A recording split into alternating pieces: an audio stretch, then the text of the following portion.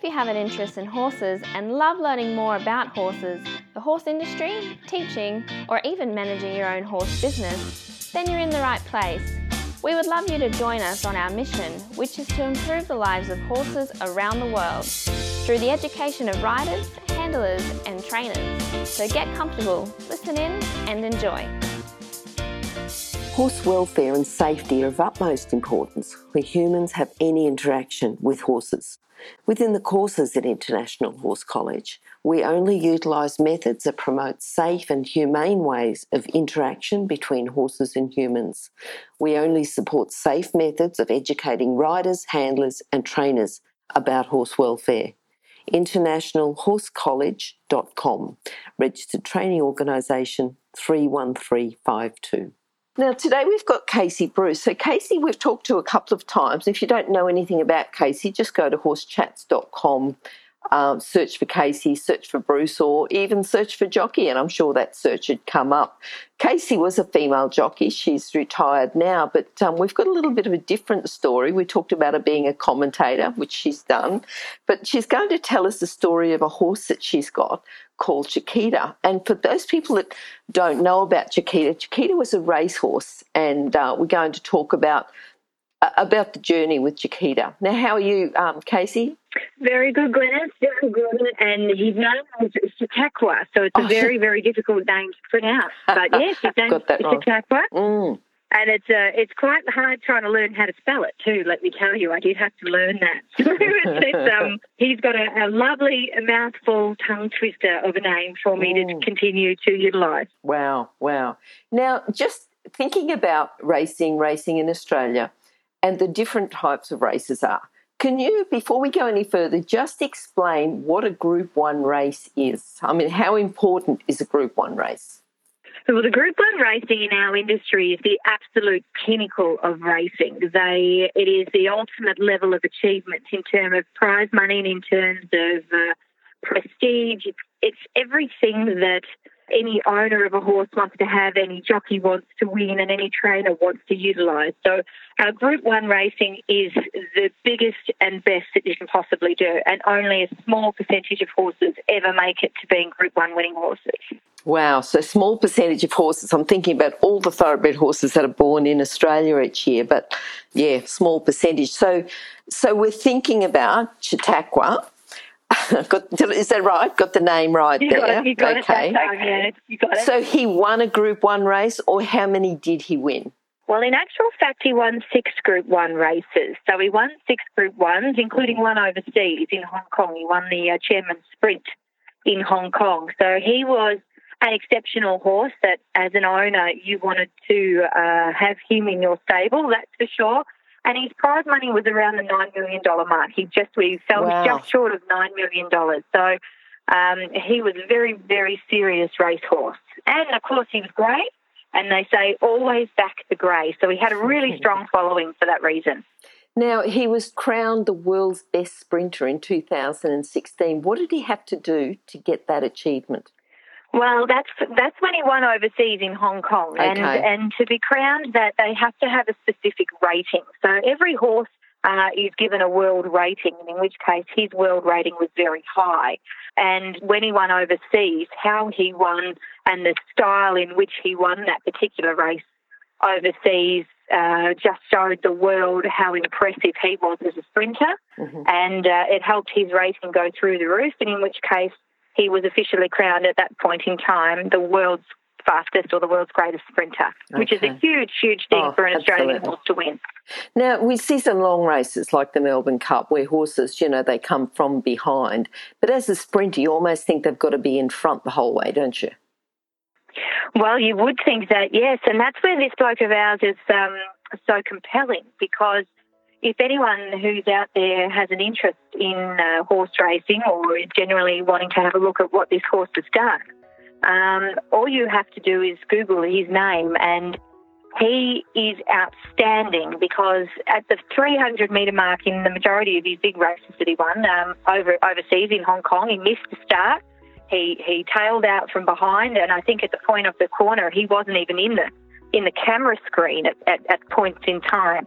And to think that the horse actually won, beating some of the world's best sprinters on that day, is the reason why he was crowned the world's greatest sprinter, because he gave them all an abysmal head start, and at the end of the day he still mowed them down on the line. And probably his the best moment of which in seeing his winning or his power as a sprinter will be when he won his third straight TJ Smith in Sydney. He, again, coming to the home turn, he wasn't even in the shot, really. As a punter, you probably would have ripped your ticket up and thrown it away. And yet, unbelievably, this horse won the race. And it's quite extraordinary when you actually watch just how powerful his finishing bursts were. It's nearly unfathomable what this horse could do when he put his mind to it. And that's the key factor with this horse. So I think people that aren't following racing would have to admit this was a pretty outstanding horse, not just by Australian terms, but by world terms. He was pretty outstanding. He's very outstanding. He's a very famous horse for his ability, obviously, for being so fast, but then he's also very famous for at the point in time when he decided that racing was no longer for him. So he's famous, but he's famous for being infamous. All right, so he's retired now and he stayed sound through his racing? He has stayed very sound for his racing, would you believe? He's got beautiful, clean legs for a thoroughbred horse off the track. Magnificent, clean legs, which is quite surprising because you'd think that a horse of his calibre might have given himself a few splints or a few knocks, but he was. He's very clean-legged and very sound, surprisingly. So we've got this amazing horse that stayed sound because, some race horses, they get a bit old, they've been knocked around, they may not be as sound to race. But he retired fairly early, and you're going to tell me about why he retired fairly early, because that's a bit of a story in itself. Would you like to tell us a little bit about his journey? What actually happened there? Well, the journey for him on the track was, and this is why this particular horse is so famous, because he's brilliant. Don't become crowned the world's best sprinter for, not being any good. This horse is at the absolute, as I said, pinnacle of racing. And then just one day, he decided that racing was for him no more. And he opted to not run. People would load him into the barriers. The barrier attendants would load him into the barriers. He was very obliging going into the barriers. He'd do everything right. The barriers would open. All the other horses would jump out of the barriers and our bloke would stay in them. So bearing in mind, I didn't own him in his racing days. I only have him now. But you can think of a frustrating journey. His owner, Rupert Lee, used to say, it's like having a Ferrari parked in the garage, that you turn the key and it starts and it runs and it purrs like a kitten. Even at the starting post, it's still purring like a kitten. And then all of a sudden, the light goes green and that Ferrari, even though it's purring like a kitten, doesn't go. And that's what this particular horse was doing. This is the horse that just, at no uncertain way, shape or form, just one day said, you know what? No, I'm not racing. So all the anti-racing people were all like, hooray, there's a horse that said no. And then all the racing people were like, oh my gosh, there's a horse that actually said no. And this is the fun thing about this particular horse. And I, as he's the custodian of him now, myself and Rob Gaylard, we're actually dealing with one very, very smart, very intelligent horse. And self-preservation has obviously been his key the whole way through, because I think that's why he doesn't have any conformation faults in terms of his splits in his legs or anything like that. He really looks after himself, and he didn't want to run anymore, so he said, no, I'm not running. He virtually told us human beings to, can I say it, get stuff. Wow. Stop. I need to interrupt this chat for a hot off the press notification. That is, that the latest version of the book, 101 Careers in the Horse Industry, is now available, and the best news is that it's a free download. So if you work in the horse industry, if you have a plan to work in the horse industry and have a career in the horse industry, or if you know someone who plans to have a career in this fabulous industry, then this is an essential book for you to read now and then keep as a reference as you progress through your career. With over 100 jobs to choose from, you'll probably find at least one that you'd happily do without being paid. So simply go to internationalhorsecollege.com, scroll down to the bottom of the page and click on the 101 Careers in the Horse Industry button to receive your free career book. Imagine, maybe one day you could be a guest on Horse Chats. Now, how did you come to get Chautauqua? Well, when he was at Moonee Valley, which was the last time he was having a barrier trial, it was very highly publicised throughout the racing world, and it was almost world news, this amazing horse that wouldn't run. So he was on his last legs, Chautauqua, and he had to prove to the racing industry that he would jump and be competitive, and this was his last chance.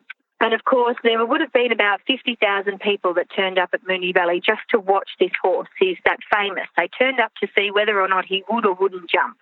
And I was watching him at home on the TV that night, and when he trotted down to the barriers, I just looked at the movement, his head carriage, the presence that he had that real look-at-me wow factor to him. And I thought, you know what, if you don't jump, I'm going to ring the owners.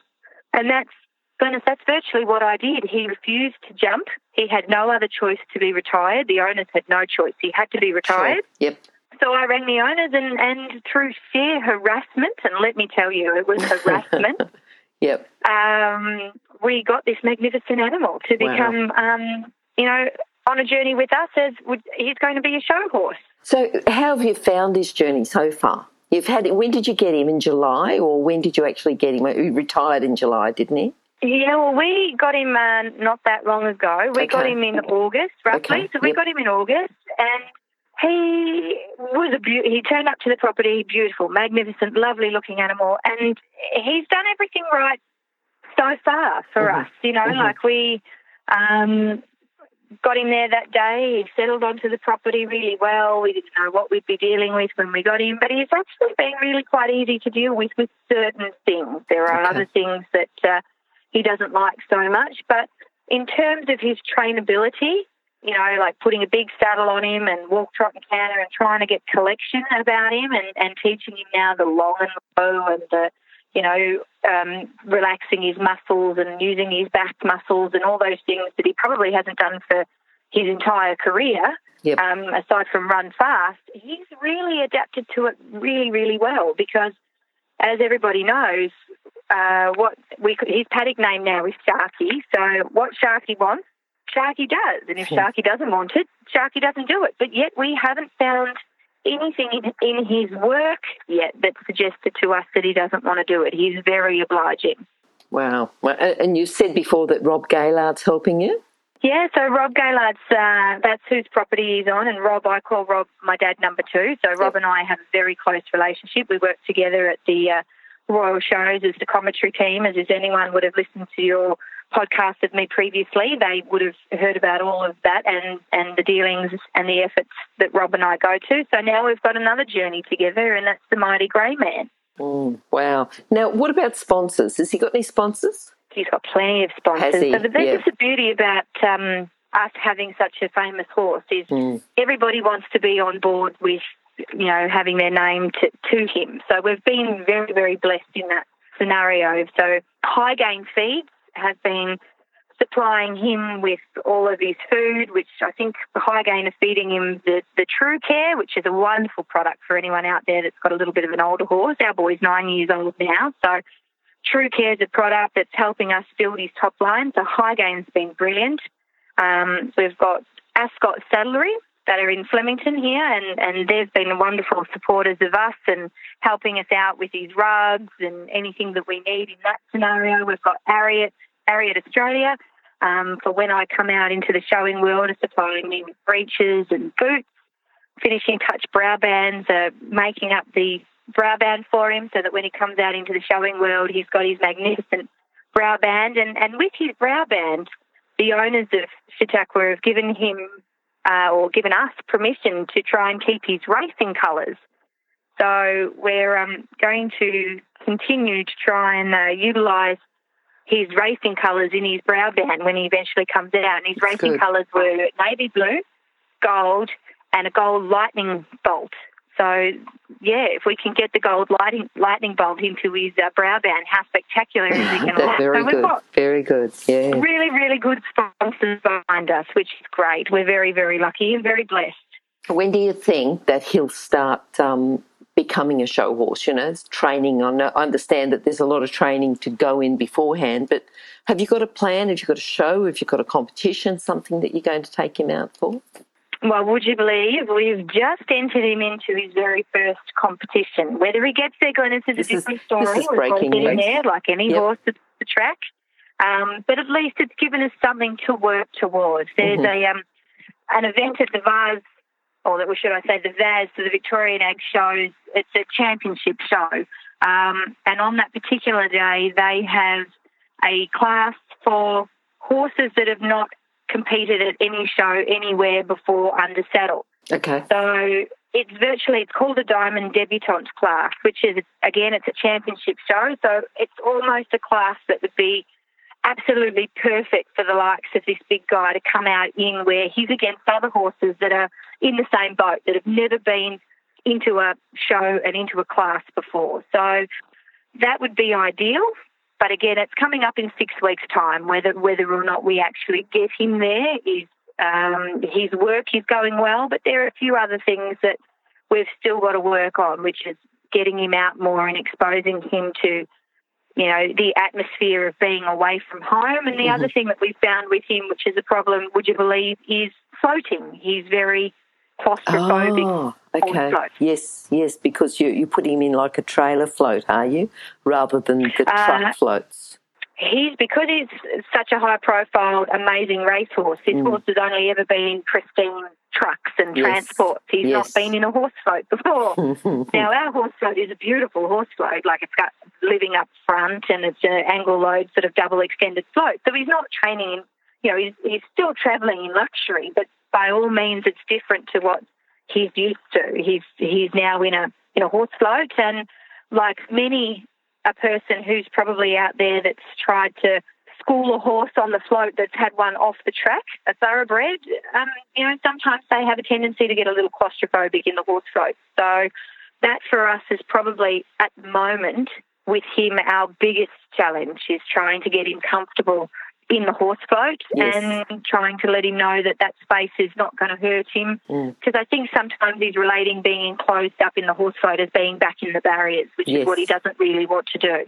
Yep. Now, have you taken him out anywhere? Has he sort of just come to Rob's and stayed there, or have you taken him out just to be in another place or any other event? Yeah, look, we took him out one day and we took him to a show at, I think it was the Corio Moorabool show, which is down towards the Lara area, which is only 5 minutes down the road from where the horse is at the property at Rob's place. And, you know, he just was like any particular horse off the track. He sort of got out of the float and stood to attention, and believing me, he was very much to attention, and everybody knew who he was because he's been written up in horse deals because, as I said, Glenys, he's a very famous horse. Yes. And he just looked magnificent, but his eyes were kind of spinning anti-clockwise. He'd never seen anything like that before. You've got to imagine he's never seen other ponies. You know, there were little kids on pony club ponies, walk, trot, cantering around. There were dogs running around. There were people with prams, you know, walking around behind, and he just went, where the hell am I? Now, he's been exposed to a lot of things. You know, he's been on aircraft. As I said, this horse has been around the world. But at the little old horse show, he was like, where am I? So, again, typical of any off-the-track thoroughbred, that these sorts of things are going to take time. And this is where it's hard on the journey that I'm on with this horse. Is I feel though sometimes we're under a little bit of a microscope because, you know, there's this horse that's got such great expectation on him to succeed and to be the best. But people need to understand that he's not going to be perfect. You know, when he comes out, he is going to be like any other thoroughbred, that he's going to look at the environment and think to himself, holy crap, where am I? And that's going to take a lot of desensitising for him. So people have to allow him to train, whereas, you know, it was hard when we took him out that day. everyone was wanting to take photos of him. Everyone was wanting video cameras. Everyone wanted to stop and have a pat, which is great. Yep. But at the same time, they have to allow him to be trained too. Yes. So, yeah. Yes. It was a challenging day, but a good day. But at least we saw the product that we had, and that was that we've still got a lot of work to do to get him to where we want him to be. Yep. Now, what about just generally, if you've got advice for people with off-the-track horses? Well, I've, on this journey, taking it not only with Rob, but my riding instructor who trained me from when I was a little girl, Lee Dunstan,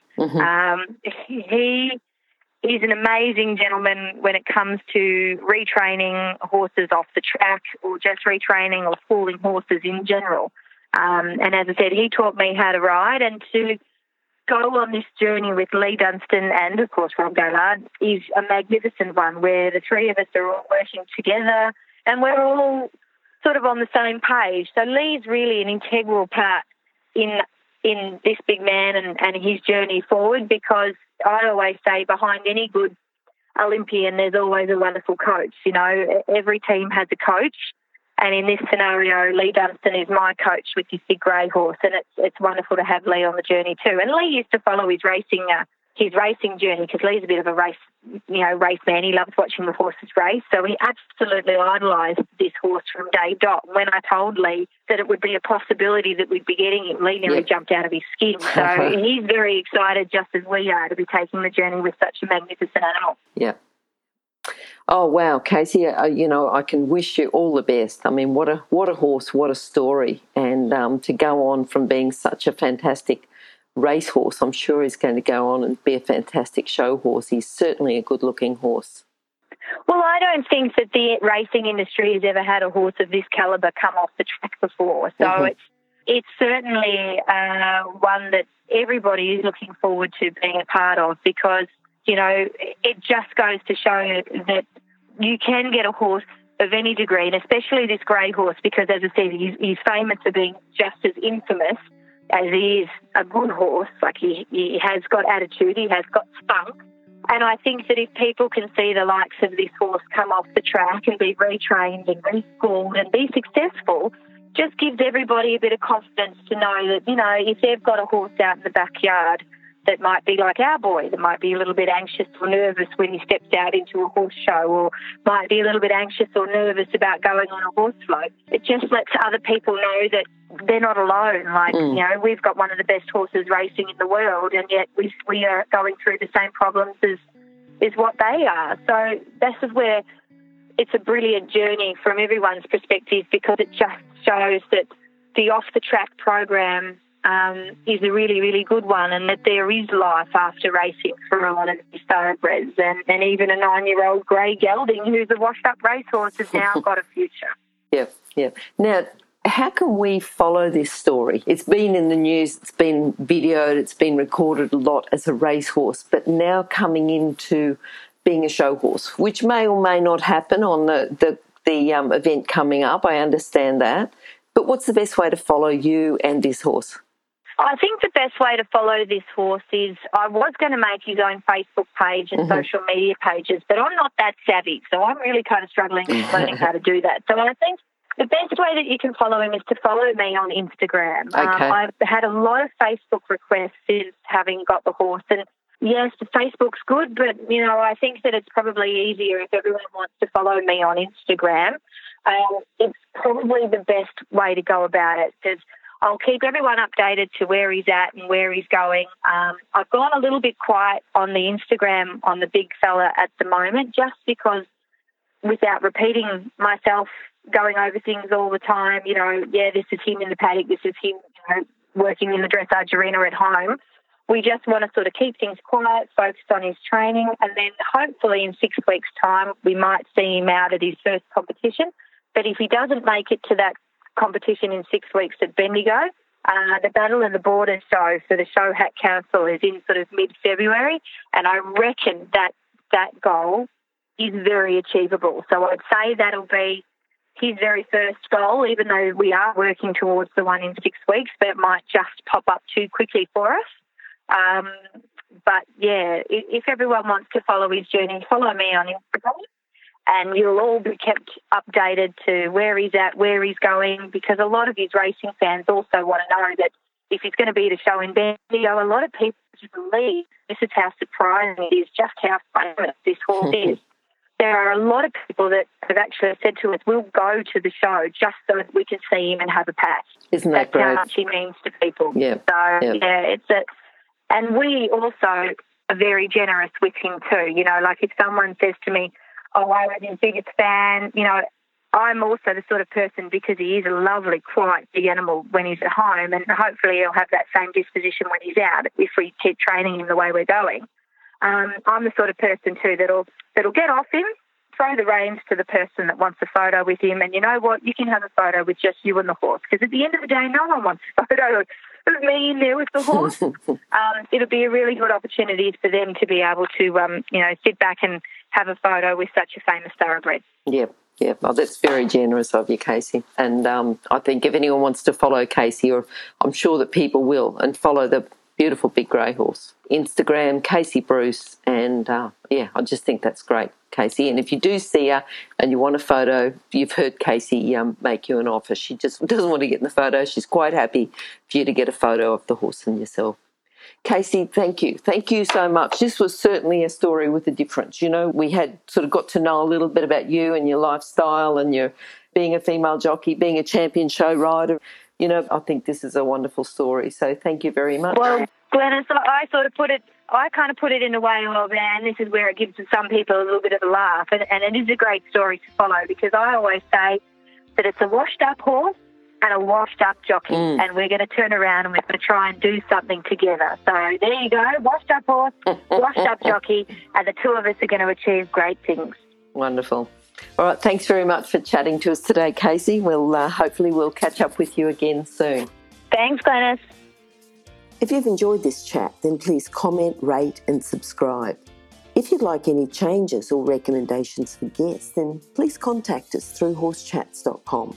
And while you're online, have a look at the government-accredited courses at internationalhorsecollege.com. Registered Training Organisation 31352. Remember that our comments and instructions are general in nature and do not take into consideration your individual horses or your individual ability and circumstances. If you enjoyed this podcast, then please leave your comment below.